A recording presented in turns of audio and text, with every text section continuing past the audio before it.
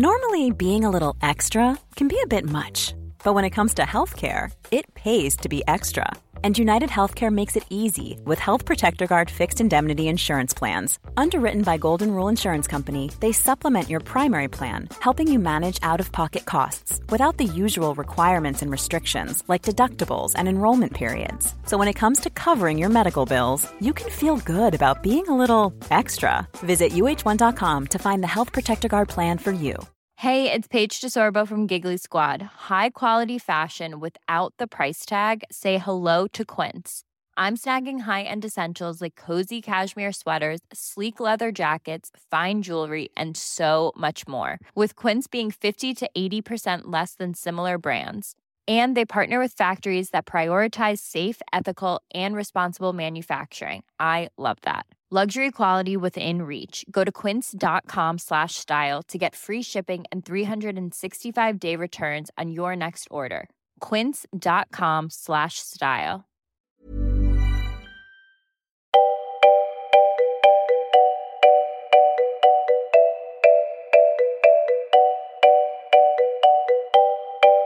Det här är Mellan raderna med Gide och Öman, en podcast om läsning.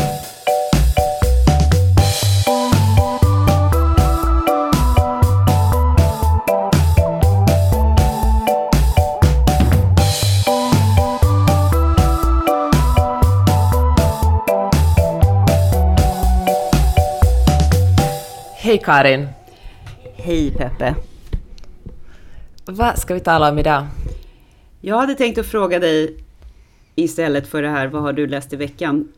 Vad för maktstrukturer har du dragit ner den här veckan? Shitstorm, Öman. Alltså jag blir ju, för att göra en jättelång story kort, blev jag jättesur på en av mina uppdragsgivare i Hufvudstadsbladet som betalar män mer än kvinnor för att skriva krönikor. Och så vägrade de att höja mitt arvode, och då skrev jag en krönika om hur de vägrar att betala kvinnor lika mycket som män utan att kunna komma med någon slags rimliga förklaringar till den här skillnaden. Och då vill de inte publicera den krönikan, vilket gjorde att jag publicerade den på min blogg, och så fick den ganska mycket spridning. Alltså Karin, P1 talar om hur Hufvudstadsbladet betalar mig mindre än mina manliga kollegor. Internationell spridning. SVT Morgonstudion. Men vet du, så här är det alltså i Finland. Finland liksom låtsas ju att vi är coola, men allt som händer i Sverige ser vi ju ändå lite upp till. Så när svenska media tar upp någonting, då är det på riktigt. Så det kändes ju otroligt bra att ha, jag menar att både SVT och Sveriges Radio var intresserade av varför jag får mindre betalt än mina manliga kollegor. Och alltså, du gav dem faktiskt en fair chans att ta den här dialogen internt, så att säga. För att jag tycker att du hade väldigt väl underbyggd argumentation till varför du naturligtvis ska ha lika mycket betalt. Alltså det låter ju så himla dumt att ens ifrågasätta det. Men du har ju en jättetung erfarenhet på området. Du har en utbildning, du har en väldigt stor spridning. Kanske till och med mer än många andra på den tidningen. Det finns ingen rimlighet i det där. Och hela resonemanget påminde mig om när jag råkade få syn på en manlig kollegas lönekontrakt, och jag vet att vi hade anställts exakt samma dag. Vi hade extremt lika bakgrund vad gällde yrkeserfarenhet. Jag hade kanske till och med lite mer utbildningar i bagaget, men men han tjänade kanske 30% mer då som ingångslön. Du vet bara. Det är så vansinnigt. Men vet du, det leder ju till att man utgår från att arbetsgivaren eller uppdragsgivaren i mitt fall helt enkelt tycker att man är lite sämre. Ja. Och jag tror att det gör någonting med ens självförtroende. Ja. Alltså jag vet att jag låter kaxig och kan ju så slänga fram en fet CV. Men jag går faktiskt alltså ärligt talat, känner att jag är en sämre skribent än de här manliga, än Kai och Filip. Alltså, och det säger jag inte för att folk ska vara så att nej Peppe, du är jätteduktig. Jag känner verkligen så. Får man det liksom får man det på något sätt poängterat från uppdragsgivarhåll gång på gång, så då blir det ju en sanning, och jag tror att det också gör att kvinnor i längden har svårare att förhandla. För ett råd som man hör, alltså som jag hörde så mycket på Twitter, var så här, det är bara för att du är dålig på att förhandla. Och jag tänker att kanske det är som jag tror att kvinnor verkligen bromsas upp i sina förhandlingskunskaper, eller förhandlingskompetens, om de ständigt får sämre betalt och liksom indirekt blir påminna om att de är lite sämre. Det är svårt att komma in med ett jättestort ego och självförtroende när man har det i bagagen. Man känner sådär att ja, tidigare uppdragsgivare och arbetsgivare har visat att jag är sämre än männen. Ja, nej men precis så var det. Alltså för mig, när jag gick in i löneförhandling på det jobbet, då hade jag med mig så här, jag är tydligen inte lika bra som X, trodde jag. För att den här siffran hade liksom, det var svart på vitt för mig att jag tydligen var sämre. Precis. Det handlade inte om någon prestation eller att en hade liksom skaffat in fler affärer till bolaget än den andra, eller var med i fler grejer eller någonting sånt. Men det var bara någonting som jag tänkte. Det är jäkligt deppigt när man är ny på arbetsmarknaden. Det är så deppigt. Det är verkligen så deppigt. Och inför, när jag skulle snacka om det här i SVT Morgonstudion, nämnde jag, Karin, att jag snackade om det här i SVT Morgonstudion. Jag skojar. Nej, men inför mitt samtal kollade jag upp hur det ser ut i Finland, och vet du, så här är det, alltså Finland är ju på många sätt ett jämställt land, eller vi går omkring och tror att vi är ett jämställt land, för att vi har ju ändå haft först med rösträtt för kvinnor, och vi har haft kvinnliga presidenter och statsministrar, men kvinnans lön har faktiskt, eller skillnaden mellan kvinnor och mäns löner har faktiskt inte förändrats på 30 år. Alltså det har varit samma lönegap så kvinnans euro är drygt 80 cent. Och det är ju otroligt deppigt alltså. Men är och det inte så i Sverige också? Alltså jag tror faktiskt att det är större skillnad mellan i Finland än i Sverige. Alltså ni behöver liksom inte, ni är inte superbra i Sverige heller. Men i Finland är det är ett jättestort problem. Alltså i Finland tjänar män årligen ungefär 8 000 euro, alltså 80 000 kronor mer än kvinnor. Fan vad mycket pengar det är. Och det handlar också om sådana saker att just det här med att kvinnors arbete värderas lite lägre än mäns. Alltså många lågavlönade branscher är branscher som kräver ganska mycket utbildning och som är kvinnodominerade. Och de har men ändå är lönerna ganska låga där. Du tänker på vården till exempel. Precis. Och så finns det branscher där man kanske inte behöver investera så mycket i utbildning, traditionellt manliga branscher, där man har en ganska hög ingångslön jämfört med de här kvinnliga branscherna. Och det är så deppigt. Jag tycker det är så. Plus att kvinnor fortfarande tar största delen av allt oavlönat hushållsarbete. Tar hand om barn och är projektledare och sysslar med det emotionella arbetet. Jag skulle vilja säga även i högavlönade yrken, om man tittar på en vanlig ledningsgrupp i något företag i Sverige. Vilka av cheferna är kvinnor? Gissa. Ja. Det är kommunikationschefen och HR-chefen oftast. Och de har gått på en massa utbildningar och är väldigt kvalificerade i sina yrken. Men jag garanterar att de tjänar 30% mindre än finanschefen eller strategichefen eller någonting annat där det är flest män. Och så säger det alltid någon, men kräv mer lön då, men argumentera för det. För det första handlar det, jag tycker det är ett problem om man gör det här till ett individuellt problem, att kvinnor som får sämre betalt får bara skylla sig själva, när det uppenbarligen är liksom en hel struktur. Men jag tror också det är lite, liksom, kvinnor ska ju vara så här behagliga och trevliga och inte jobbiga. Jag tror att en kvinna som kräver saker och liksom slår knutnäven i bordet uppfattas som mycket obehagligare än en man som gör samma sak. För män är det liksom naturligt att vara, ta plats och säga till. Men kvinnor uppfattas som hysteriska och jobbiga. Aggressiv. Aggressiva, just det. Framförallt aggressiv. Och det är det värsta du kan vara som kvinna. En aggressiv kvinna. Ja, verkligen. Det går inte ihop med kvinnoväsendet tydligen. Nej. Och vet du, det tänkte jag på att för liksom, när jag började frilansa hade vi verkligen inte mycket pengar. Jag bodde här i LA och liksom hade verkligen kämpa för att få ihop till hyran. Det skulle vara så mycket svårare för mig. Eller jag tror att jag skulle tveka mycket mer att bråka om ett arvode för en stor uppdragsgivare som Hufvudstadsbladet. För jag skulle vara så rädd över att för det första liksom bara bli av med mitt uppdrag, eftersom det skulle betyda ja, men helt ekonomiskt skulle det ha varit jobbigt för mig. Men också för att liksom uppfattas som den där besvärliga personen, att det kanske sprider sig till andra mediehus, att anställ inte henne för hon är liksom, hon bråkar och härjar och har sig. Det är först nu liksom när jag har så pass många uppdrag och har liksom det mycket tryggare ekonomiskt som, då är det ju liksom inte, det krävs inte så mycket mod tycker jag, då det krävs det ju mest bara att ja, men då är det lättare att ta den här fighten. Alltså jag tycker att det krävs mod, Peppe. Verkligen. Det gör det. Och jag tycker att det här är ju faktiskt... Alltså, tänk att du kan berätta det här för Maj-Lis. Du vet, när du var liten så orsakade mamma en så kallad shitstorm i media. Och ja, för att hon tjänade mindre. Nej, men... Jag vet inte hur du väljer att berätta det, men det är ju ändå jävligt kul, tycker jag, att ha gjort en sån där sak. Ja, det är det. Men vet du vad det finaste är? Alla kvinnor som har slutit upp bakom mig, det har varit så otroligt mäktigt att få liksom se hur folk kontaktar Hufvudstadsbladet, folk liksom ser upp sina prenumerationer, vilket jag bara vill säga att om ni ser upp en prenumeration på Hufvudstadsbladet, börja prenumerera på en annan tidning då, för det är jätteviktigt att man prenumererar på bra journalistik. Men liksom, och som har delat min krönika, som har liksom, inklusive dig Karin såklart, men liksom, det känns verkligen som om att jag inte har varit ensam i det här, utan det är så många som tar tag i den här fighten.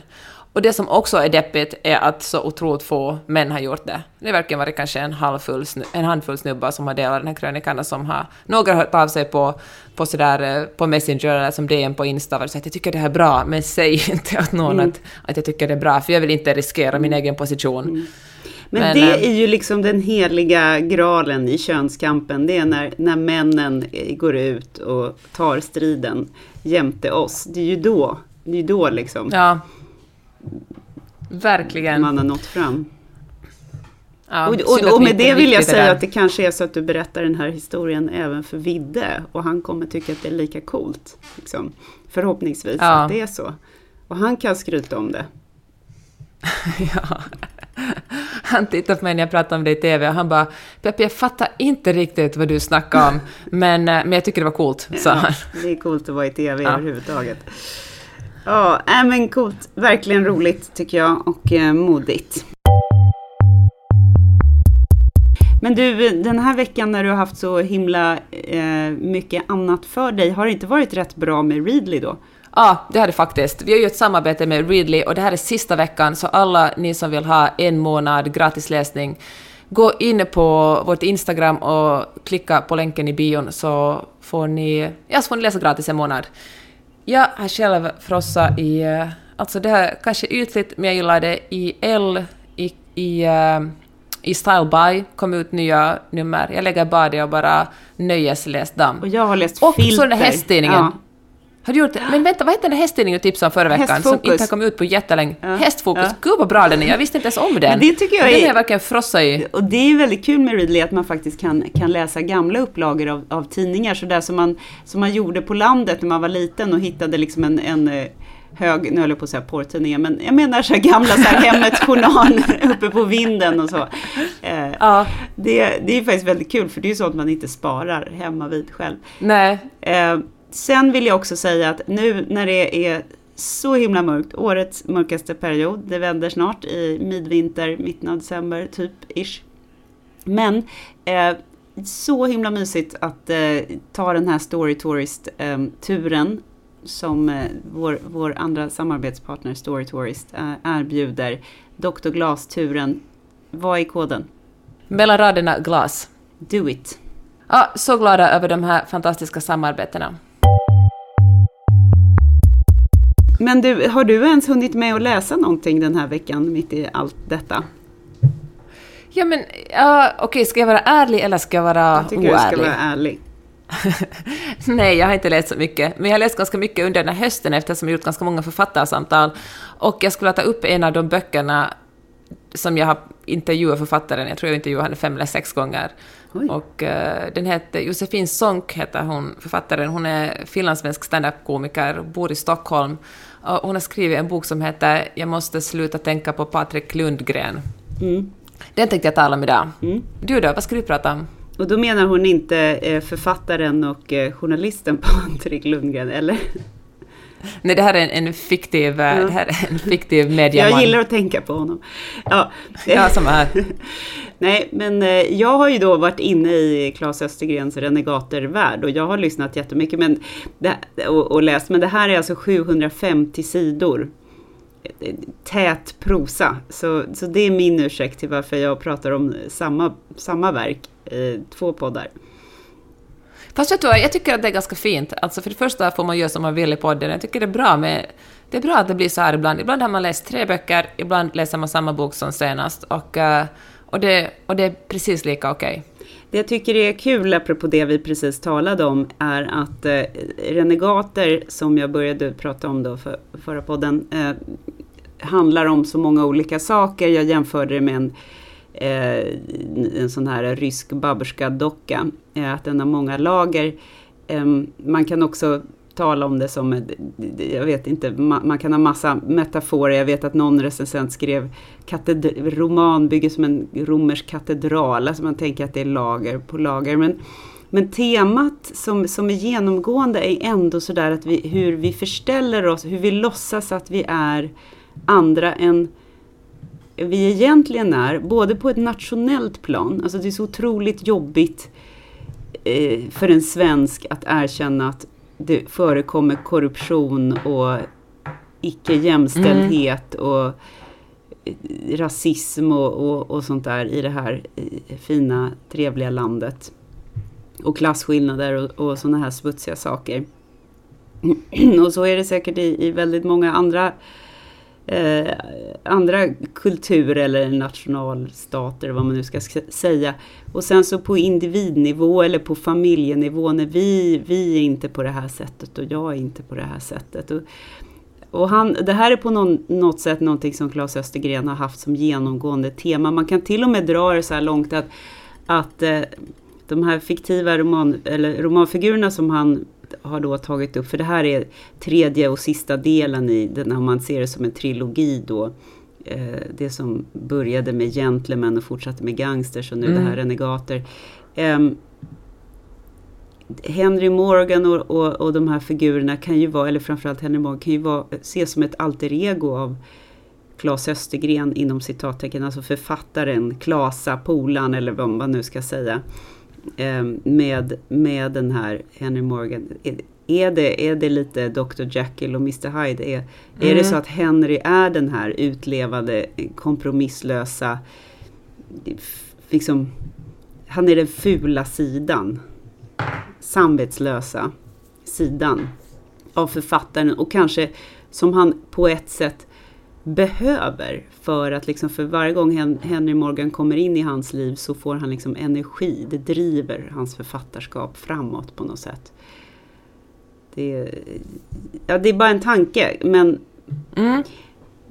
det här med att vi har ju fina och fula sidor, men de här fula sidorna de lyfter vi ju inte fram på Instagram, om man säger så. Nej, men jag tycker, alltså det finns också så intressant tycker jag med så här patriotism också, exakt vilka, som du sa, att vilken sorts folk vi är, liksom, vi är svenskar eller jag är en finländare och vi är liksom hederliga och vi var tidiga med, som sagt då, men så här, typ så här, Finland har som identitet, vi var väldigt tidiga med kvinnors rösträtt och vi har haft kvinnliga presidenter, vi är liksom ett jämställt land och då vill man inte se dem. Då har man bestämt sig för att man är ett land, som en del av den landet, en del av den medborgare man är, att man har liksom vissa egenskaper, och då väljer man aktivt att blunda för de sidorna som man inte gillar. Då kan man gå så långt som att försöka liksom övertyga andra och sig själv om att de inte ens existerar, för det blir någon slags kognitiv dissonans i att man är många saker samtidigt. Ja. Men titta bara på USA. Vad är det genomgående narrativet i det här att demokraterna har vunnit? Jo, det är att amerikaner är goda människor som tror på goda ting, som hjälper varandra. Demokratin har segrat. Vi är ett demokratiskt land. Vi är inte cyniker. Vi är inte liksom politiska djur. Vi tror på alla människors lika värde. Det är hela tiden det där narrativet. Man bara, hello, det var nästan hälften som faktiskt röstade på Trump. Så att, men det är som en kollektiv suck, liksom utandning. på något sätt att det här med att Biden-Harris vann, att för fasen vad skönt, nu kan vi kalla oss världens bästa land. De gör ju det, även demokraterna i sina såna här acceptance-tal och sådär. Det är the greatest nation on earth och the best nation. Och man bara, jag blir så himla, vad fan provocerad, jag blir så provocerad. Vad fan, vem har sagt att ni är the greatest nation on earth? Vad fan är det för skitsnack? Jag blir irriterad på det. Uppenbarligen inte, eftersom ni har fuckat upp er själva i 4 år. Nej, men det är bortglömt liksom. Och då är det så här, this nation is hurting. Ja, det kanske är lite så här självförvållat. Men vet du vad, det där är så intressant, för jag kan sälja mig till den gruppen, inte att USA är världens bästa land, men den där, det känns som att när Biden vann på något sätt också, alltså det var bra för min egen självbild. Ja, nu liksom men jag kände absolut samma sak. Jag är ju inte bättre än någon annan så liksom. If you're looking for plump lips that last, you need to know about Juvederm lip fillers. With Juvederm Volbella XC and Juvederm Ultra XC, your lip look, whether it's subtle or bold, can last up to 1 full year with optimal treatment and no additional maintenance. Find a licensed specialist and see if it's right for you at Juvederm.com today. That's JUVEDERM.com. Add fullness to lips in adults over 21 with Juvederm Volbella XC or Juvederm Ultra XC. Do not use if you have severe allergies or a history of severe allergic reactions, or if you're allergic to lidocaine or the proteins used in Juvederm. Tell your doctor if you have a history of scarring or taking medicines that decrease the body's immune response or that can prolong bleeding. Common side effects include injection site redness, swelling, pain, tenderness, firmness, lumps, bumps, bruising, discoloration, or itching. As with all fillers, there's a rare risk of unintentional injection into a blood vessel, which can cause vision abnormalities, blindness, stroke, temporary scabs, or scarring. For full, important safety information, visit Juvederm.com. Burrow is a furniture company known for timeless design and thoughtful construction, and free shipping, and that extends to their outdoor collection. Their outdoor furniture is built to withstand the elements, featuring rust-proof stainless steel hardware, weather-ready teak, and quick-dry foam cushions. For Memorial Day, get 15% off your Burrow purchase at burrow.com/acast, and up to 25% off outdoor. That's up to 25% off outdoor furniture at burrow.com/acast. Millions of people have lost weight with personalized plans from Noom. Like Evan, who can't stand salads and still lost 50 pounds. Salads generally for most people are the easy button, right? For me, that wasn't an option. I never really was a salad guy. That's just not who I am. But Noom worked for me. Get your personalized plan today at Noom.com. Real Noom user compensated to provide their story. In 4 weeks, the typical Noom user can expect to lose 1 to 2 pounds per week. Individual results may vary. Men jag läste alltså, det var jättespännande text i DN som handlar just om det, hur man liksom skapar sin verklighet på basen av, alltså man skapar inte, det blir allt vanligare att man skapar sin egen verklighet genom att söka upp information som bekräftar ens egna tankar och sin egen ideologi. Och det har lett till att sådana, alltså konspirationsteorier och nyhetsbyråer som verkligen vacklar på gränsen till sanning, oftast liksom på fel sida om den gränsen, att deras popularitet har stigit någonting otroligt. Alltså när verkligheten och liksom journalistiken inte levererar de svaren man vill ha, som till exempel att Donald Trump förlorade valet, då söker man helt enkelt annan information, och liksom de nyhetsmedier som kan leverera den här informationen, de smäller upp och blir jättestora och tjänar en massa pengar, får ju massa, det är ju jättekul för dem att kunna sälja liksom reklamplats, eftersom deras besökarsiffror har gått upp med liksom 10 eller 100-falt. Ja, och de behöver ju inte lägga några pengar på forskning och faktagranskning och research. Nej, så, utan de kan bara säga att det är den här Q som sitter någonstans och bestämmer allting. Just det. De bara, men om det inte verkar så är det för att Q har planerat att det inte ska verka så. Wahaha. Precis. Det är liksom, man kan alltid vinna. Ja, konspirationsteorin vinner alltid, eftersom det alltid finns en förklaring. Ja. Men det är verkligen obehagligt. Alltså, vi var nere på stranden häromdagen med några kompisar, och så berättade min väninna Sandra hur hennes syster, som är utbildad jurist, bor i Australien, men liksom verkar ha en hög utbildning, men hon verkar ha snurrat in sig helt på konspirationsteorier. Där hon säger, alltså sådana här vansinniga grejer som att liksom Michelle Obama egentligen är en man och det var Barack Obama som grundade ISIS och liksom och som tror att de galna globalisterna och liksom klimatkämparna bara vill kontrollera USA och liksom pandemin har ju säkert också gjort att det är liksom glory days för de här sajterna, för folk sitter hemma, de får inga andra intryck, de träffar inga andra människor, de mår jävligt dåligt.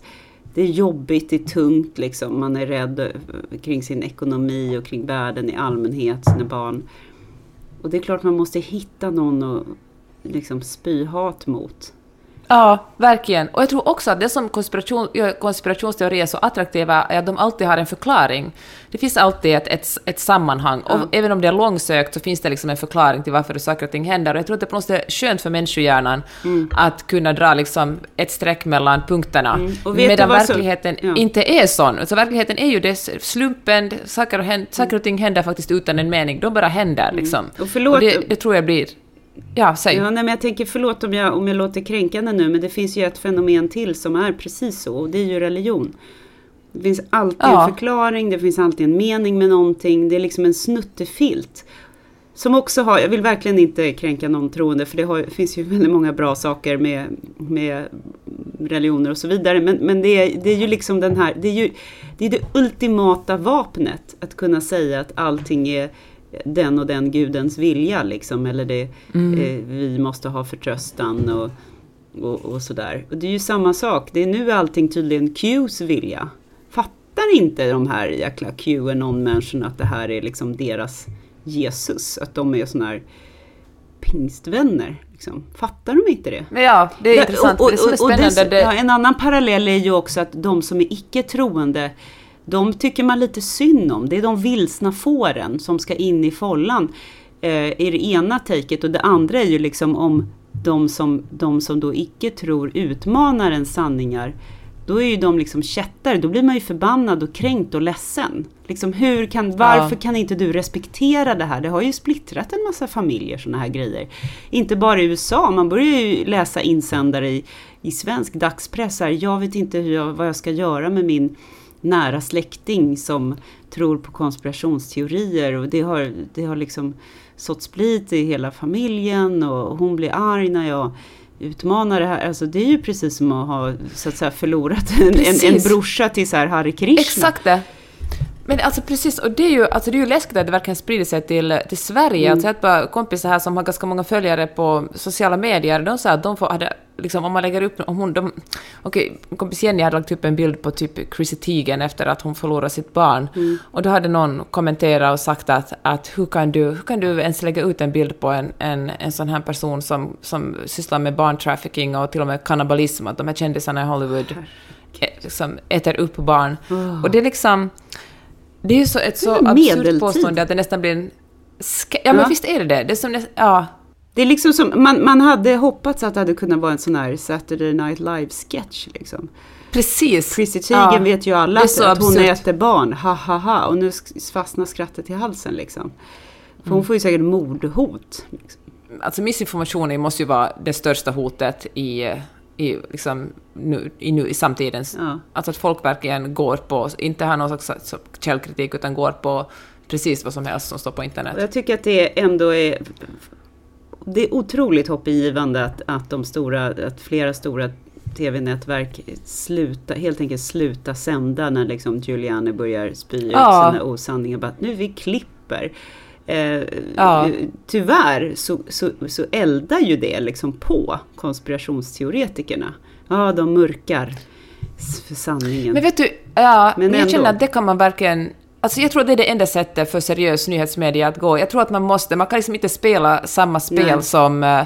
Man kan inte, det är som att ha liksom ett tv-program eller en radioshow, och så bjuder man in en läkare och en vaccinmotståndare, och så ger man dem två samma tyngd och säger att nu får ni tala om den här saken. Det är inte bra journalistik. Och man kan liksom inte i yttrandefrihetens namn sända någonting som är osant och säga att alla blommor ska få blomma, alla lögnare ska få tala. Alltså och jag tror att det är jätteviktigt också att de här stora tv-kanalerna i USA sätter ner en fot, eftersom många av dem har säkert slurats in för jag kan förstå det är attraktivt för dem att sända vet du, Rudy Giuliani eller Donald Trump som talar och hetsar upp folk eftersom de lever ju på känslor, och när folk både liksom gillar dem och blir upprörda över det så blir det ju fler tittare. Men jag tänker att det är liksom att liksom gräva sin egen grav, eftersom då förlorar man ju trovärdighet, och trovärdighet är ju det enda som journalister har egentligen. Till och med Fox News, de har ju förlorat en massa tittare nu när de vägrar liksom hela tiden sända Trump-lägrets utsagor. Och det är väl väldigt bra i så fall. Sen är de säkert kommersiella och smarta och känner vartåt vinden blåser, så att de har väl gjort en kalkyl att vi kommer ändå få flera, liksom vi kommer få lika många som vi förlorar, om inte fler.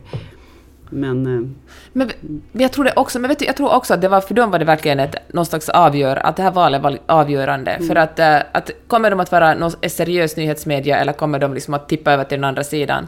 Och jag trodde aldrig jag skulle sitta och försvara Fox News så här, men deras nyhetsredaktion, eller deras nyhetsdesk gör faktiskt bra nyheter. Det är liksom att de sen låter så här Sean Hannity och så här Laura Ingraham sända vansinnigheter i sina opinionsdelar. Det är ju vansinne att ge plats åt sådana personer, men det gör de ju såklart för att hetsa och få folk att känna känslor.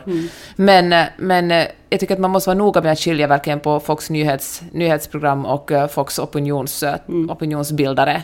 Och jag tänker att det är också en sak som folk kanske, eller många verkar ha svårt med, att de inte ser skillnaden liksom på en krönika, en insändare eller en nyhetstext, och vet att vad som är en personlig åsikt och vad som är en obunden journalist som har granskat någonting har skrivit.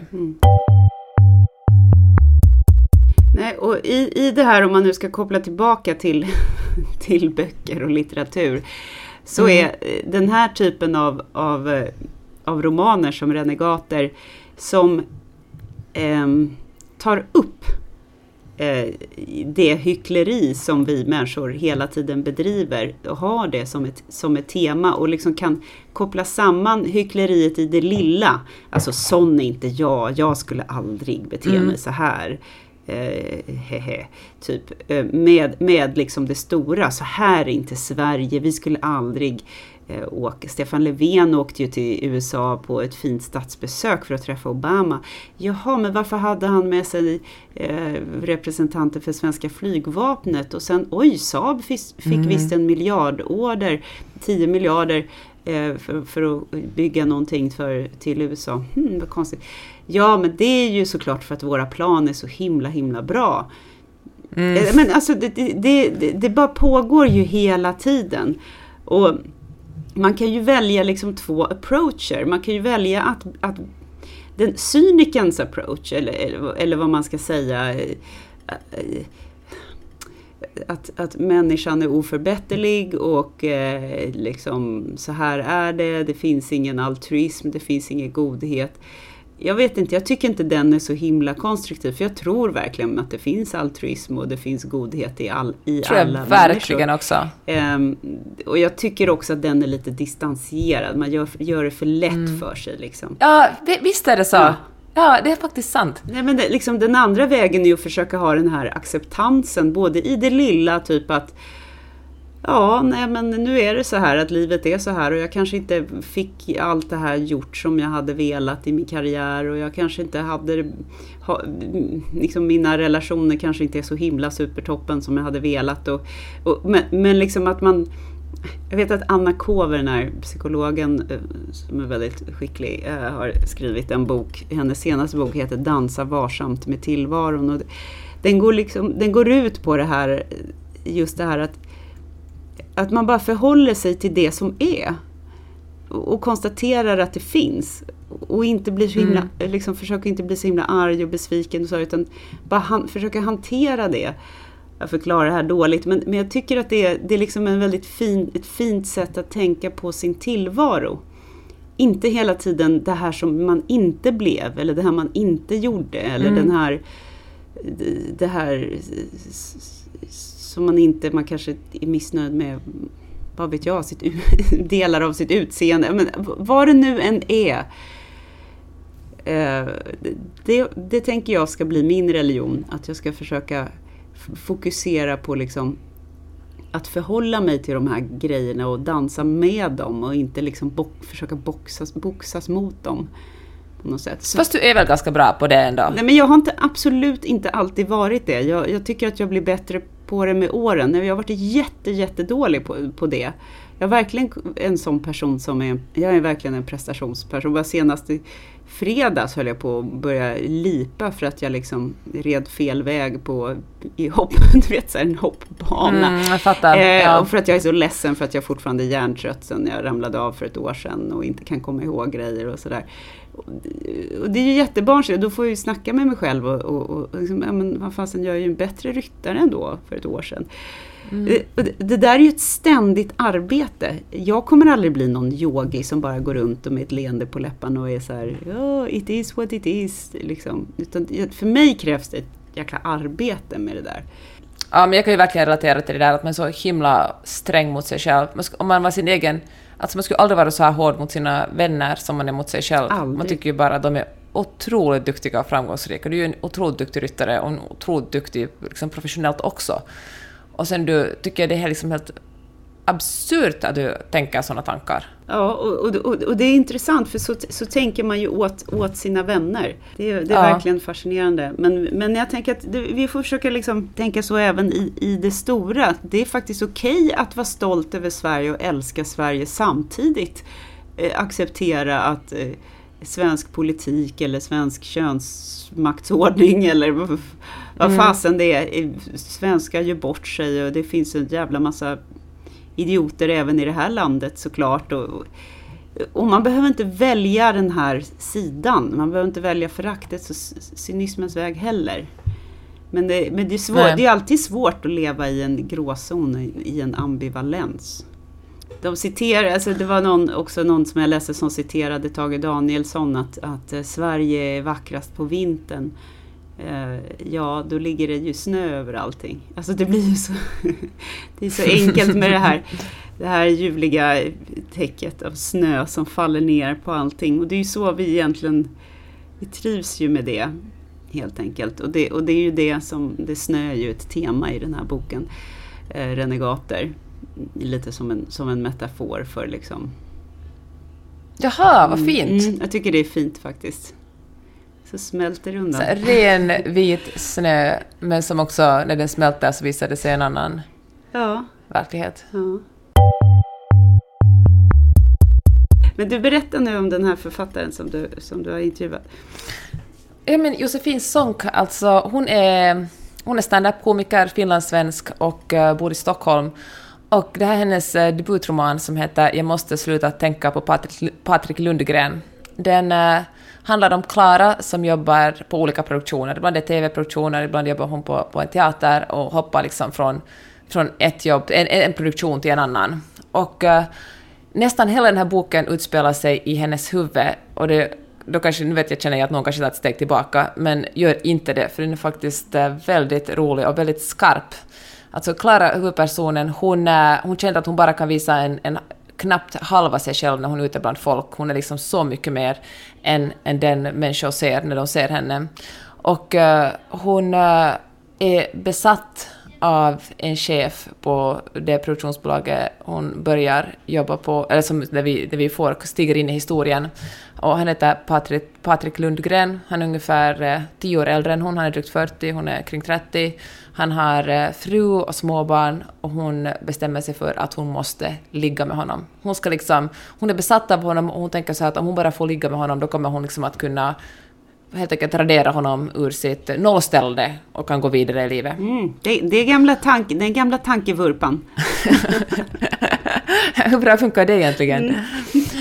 Och hon går och fantiserar om honom, hur han är, och väldigt kul när hon beskriver liksom mediamannen, hur han är liksom, och hur han tänker på sig själv och hur lite han egentligen. Och så blir hon lite deppad för hon inser att hur otroligt lite han tänker på henne eller på någon annan kvinna, för den här personen tänker bara mest på sig själv.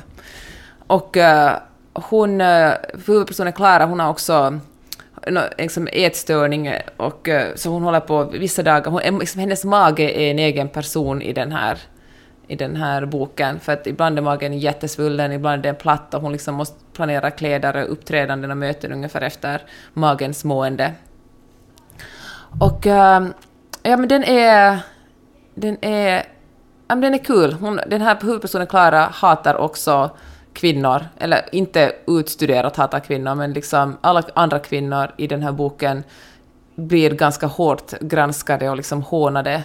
Och jag tänker att det är liksom att Josefin Sonck skriver om någon slags internaliserat kvinnohat som såklart existerar. Liksom, men som vi inte gärna vill erkänna, utan vi vill gärna hålla på och snacka om systerskapet och den kvinnliga gemenskapen. Och det finns ju många gånger som man tittar sig runt och bara, var är den? Alltså. Ja, men jag tycker, det där tycker jag är så mångbottnat, för jag känner också så här att det finns såna. Folk säger så här att kvinnor kan ju verkligen inte jobba ihop, det funkar inte. Och det är alltid liksom skilsmässa kvinnor emellan. Och då blir det någon slags självuppfyllande profetia, för de liksom upprepar någonting tillräckligt ofta, då liksom skapar man en sån verklighet. Men jag tror också liksom att kvinnor ska buntas ihop som någon slags homogen grupp där alla kvinnor är på samma sätt. Mamma vet ju hur kvinnor är. Det ska man ju, det stämmer ju inte. Nej. Men jag tycker att Josefin Sonck gör det ganska snyggt när liksom man ser världen genom Claras ögon och hur hon verkligen ser kvinnor som fiender och liksom hur det föraktar hon betraktar andra kvinnor. Ja, och det finns också det lite som Karin du var inne på här, hur Clara liksom är på något sätt jättesjälvsäker och jätteängslig samtidigt. Hon liksom, i sina fantasier kan hon verkligen vara så här, veta exakt hur hon ska ligga med Patrik Lundgren och exakt i det här liksom rekvisita förrådet. Och samtidigt så kan hon vara så här, kan hon också fundera på ett sms som ska skicka till honom hur länge som helst. Hur de här båda delarna finns. Sen får den här, och det är också spännande tycker jag med hennes hur man blir attraherad av någon och hur svårt och liksom av vilka orsaker. Ibland blir man ju attraherad av folk man inte ens känner, och när man känner dem så märker man att gud vad fel jag hade där. Och ibland vill man så gärna bli attraherad av någon, men liksom det är ingenting som man kan knäppa på av. Man kan liksom inte forcera fram en attraktion. Hon får gå på liksom hon har liksom en kille som hon dejtar lite, som hennes kompis har fört ihop henne med. Och hon bara kämpar på för att det på något sätt pressa fram någon slags känslor eller attraktion. Men om det inte finns den där gnistan i början så är det fasiken. Eller jag har aldrig varit med om att det ska gå att jobba fram den. Nej, gud nej. Och samtidigt så är det ju också liksom högst tveksamt tycker jag att livet rullar på som vanligt och man liksom är 100% nöjd med sin relation och med sig själv framförallt. Och sen så står man i Coop-kön här eller någonting och ens blickar liksom möts och sen så är det kört och så blir man jättekär. Jag tror inte riktigt på den grejen heller, utan jag tror att man har liksom det finns en jordmån för att så ett frö när man blir stört förälskad och den, jag menar störtförälskelsen, det är klart att det måste finnas en attraktion där, men den attraktionen kanske hade resulterat i ett leende och ett flörtigt snack eller någonting en vanlig dag på jobbet, om man säger så. Precis. Inte att man går hem och ligger och lämnar sin familj som det kan göra sen om det är bra eller dåligt vet jag inte, men ja, du vet ju, jag är en oromantisk människa. Men jag tror verkligen att det där med attraktion kanske, det handlar liksom om väldigt mycket om tidpunkt i livet eller tidpunkt på dagen till och med. Liksom. Ibland är man bara mer öppen för det än andra gånger. Och jag tycker att det är väldigt intressant att tänka på de här liksom spökena som många har i sitt liv, som liksom den här som aldrig riktigt blev. För det är ju också någonting som aldrig på något sätt leddes i bevis. Och man kanske sörjer att liksom, hade vi inte liksom haft det här grälet, eller hade jag inte varit i den här positionen, varför gjorde jag slut med honom, eller varför slog jag inte till när vi hade den här flirten, och varför valde jag det här, och vi är egentligen perfekta för varandra. Det där är ju också en fantasi. Det är ju det. Sen kanske den kan ge energi, den kan ta energi, men det är ju inte, vi vet ju inte. Ja, har inte alla en sån person i sitt liv? Jo, säkert. Alltså, för det tror jag är en del av att vara människa. Liksom. Den där sliding doors, hur skulle det ha blivit om jag inte hann med på tunnelbanan? Ja, det kanske hade blivit skittråkigt. Det tänker vi ju inte, utan vi tänker att det hade varit så här, vi hade gått hand i hand på museer och skrattat åt samma skämt. Och, du vet. Ja. Det skulle aldrig vara vabb och nej. Men vardagen är ju Ja, den är ju vad den är när man lever i ett heteroförhållande. Apropå det så tänker jag bara slänga in en tips om den nya Netflix-serien som heter Kärlek och anarki. Jag började kolla på den igår. Jag har faktiskt sett den. Ja, det är också kul för att det utspelar sig på ett fiktivt bokförlag då. Jag som kommer från en bokförläggarfamilj om man säger. Men den är ju otroligt, alltså det är skämskudde träffsäkert hur den liksom visar, vad ska man säga, de här storstadsfolk i karriären med yngre barn, äktenskapen. Och apropå det här att vi spelar roller hela tiden som vi inte erkänner för oss själva. Och den här serien går ju naturligtvis ut på att rollerna krackelerar som alla andra såna här serier, karaktärsdrivna liksom serier, och allt ställs på ända. Men det är ändå väldigt kul. Och det är ju det som inte riktigt händer i verkligheten. Det är kanske det man fantiserar om. Vad skulle hända om jag gjorde det här och här, galna liksom. Får jag komma med en spaning? Eller jag bara gör det. Alltså jag tror att bokförlagen verkar vara på uppsving i att ha alltså både i bok- och tv-världen. Alltså det finns någonting, folk vill skriva om bokförlag. Jag skriver ju, jag vet en bokserie som kommer att komma ut där ett bokförlag verkligen är liksom den centrala mittpunkten, där allt kretsar kring det bokförlaget.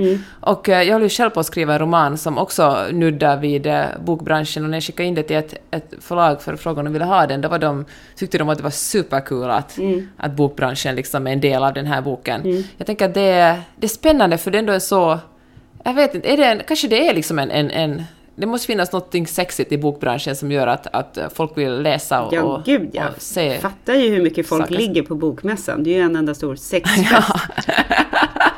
Och nu, vad ska man göra nu då? Liksom?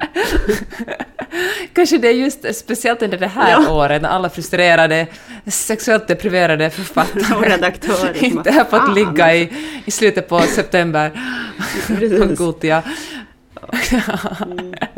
Bara är tvungna att skriva ur sig den här sexuella frustrationen. Gud vad roligt. Ja, bra spaning. Jag har ännu en bok jag skulle vilja nämna. Jag ska läsa vidare den. Jag har inte läst hela boken, men som jag tycker är otroligt viktig. Den är Badfluencers. Som handlar om influencerbranschen. Det är Jasmin Winberg och Julia Lundin som har författat den. Jag tror att de jobbar på Resumé och skriver och bevakar influencers där. Och de har skrivit en bok om hur den här otroligt mäktiga branschen än så länge har fått göra vad de vill ganska långt. Liksom. Det har varit lite si och så om reklammarkering och hur influencers själva inte riktigt fattar, eller på ett sätt fattar de den makten de har, men för dem själva är de ändå liksom bara en vanlig typ som bara råkar ha följare, och de tycker det är orättvist att medierna granskar dem eller att de blir anmälda till liksom reklamombudsmannen eftersom de ju bara gör sitt jobb. Och jag tycker det är så, alltså själva hela konceptet liksom influencer är så spännande. Alltså det är ju det som börjar med bloggarna, hur en person vars liv man läser om varje dag känns som en kompis, och när kompisen rekommenderar någonting är ju liksom chansen mycket större att man nappar på det än när man läser en iskall annons i en dagstidning eller ser reklam på TV. Men det är ju samma sak, det är ju så vitt förgränsat. Det är ju samma sak som med dig, Peppe, don't fuck with me, Öman. Du har ju, dina följare känner ju liksom dig som har följt dig flera år på ett sätt. Och därför så känner de med dig, och därför agerar de för att stötta dig i dina, och de tycker förstås samma sak också naturligtvis liksom i allmänhet, men det blir ju en väldigt intim relation som ger mycket makt, som man måste handskas med på ett varsamt och ansvarsfullt sätt, tycker jag. Ja, men du kanske där uttryckte det, nu säger jag verkligen inte själv att jag är världsbäst på det, men jag tänker att det enda som man har både som journalist men också kanske, jag vet inte som influencer, men det enda som jag känner att jag har är trovärdighet. Om jag gjorde reklam för Botox, som hashtag folk får använda Botox så mycket de vill, men det skulle inte passa in på min blogg, eller om jag gjorde reklam för liksom någon slags kreditbolag, det skulle kännas så... Ja, men då kände jag att jag skulle liksom tappa den trovärdigheten som jag har byggt upp i 15 år. Men... Och jag kan ibland känna faktiskt en sån här, liksom, speciellt när jag inte hade det så bra ekonomiskt, känna liksom en nästan lite sån avundsjuka mot influencers som bara slänger upp vad som helst och är sådär, köp det här underbara, otroligt underbara samarbete jag har med den här. Men det håller ju inte så himla länge, Lex pandemi. Nu funkar ju inte den typen av samarbete. De influencers som fortfarande tjänar mycket pengar, det är ju de som har egna produktlinjer och sånt. Det är ju en annan typ av inkomstkälla. De säljer ju de facto saker som de är delägare i. Liksom. Men de här liksom korta samarbetena, de är ju helt döda. Liksom. Ja. För det, jag ska läsa vidare i den här boken och tala mer om det nästa vecka, för jag tycker att den är, alltså hittills har den varit jättebra. Så intressant så intressant att läsa om någon som verkligen har granskat den här branschen och kommer med väldigt tydliga exempel på olika influencer. För jag tycker inte alls att det här är ingen influencer bashing. Jag vill alltid säga, alltså jag tycker det finns mycket gott man kan göra. I Finland har man till exempel använt influencers för att sprida information om coronapandemin och hur man kan skydda sig själv. Och det är ju att nå ut till en målgrupp som kanske inte prenumererar på dagstidningar eller kanske inte tittar på tv-nyheter. Då har de här influencersarna varit en enorm hjälp. Det är ju skitbra. Kan vi inte avsluta med lite cred till Finland hur ditt hemland har hanterat den här pandemin faktiskt, kommunikationsmässigt och tydligt och så. Det är ändå inte att förakta. Ja, jag tror apropå att världen är grå och man kan göra bra saker och dåliga saker samtidigt. Ja, verkligen. För det är ändå en viktig sak att komma ihåg. Att människor kan göra både bra och dåliga saker. Trots att det är skönt att kunna dela in världen i liksom goda och onda, så går det inte. I min värld är du alltid god. Du är Gandalf. Håller på att kolla på så här. Det var det inte finaste någon någonsin har sagt åt mig. Inte så mycket fysisk likhet. Jag håller på att kolla på såna här serier med barnen. Du, puss och kram. Alltid härligt att prata med dig. Du är faktiskt en stor idol till mig. Detsamma, Karin. Jag tycker så mycket om dig. Ja, jag är så glad att jag har dig i mitt liv. Och hörni, jag är faktiskt så glad över att ni lyssnar på den här podden, alla ni som gör det. Det är så roligt när ni hör av er och tipsar och hejar och är bra människor. Fortsätt läsa. Puss och kram. Puss och kram. Hejdå. Hejdå. Du har lyssnat på Mellan raderna med Gide och Öhman. En podcast om läsning med programledarna Karin Gide och Jeanette Öhman. Glöm inte att du kan mejla dem på mellanraderna@gmail.com. Imagine the softest sheets you've ever felt. Now imagine them getting even softer over time. That's what you'll feel with Boll & Branch's organic cotton sheets. In a recent customer survey, 96% replied that Boll & Branch sheets get softer with every wash. Start getting your best night's sleep in these sheets that get softer and softer for years to come. Try their sheets with a 30-night guarantee. Plus, get 15% off your first order at bollandbranch.com. Code BUTTERY. Exclusions apply. See site for details. Planning for your next trip? Elevate your travel style with Quince. Quince has all the jet-setting essentials you'll want for your next getaway, like European linen, premium luggage options, buttery soft Italian leather bags, and so much more. And is all priced at 50 to 80% less than similar brands. Plus, Quince only works with factories that use safe and ethical manufacturing practices. Pack your bags with high-quality essentials you'll be wearing for vacations to come with Quince. Go to quince.com/pack for free shipping and 365-day returns.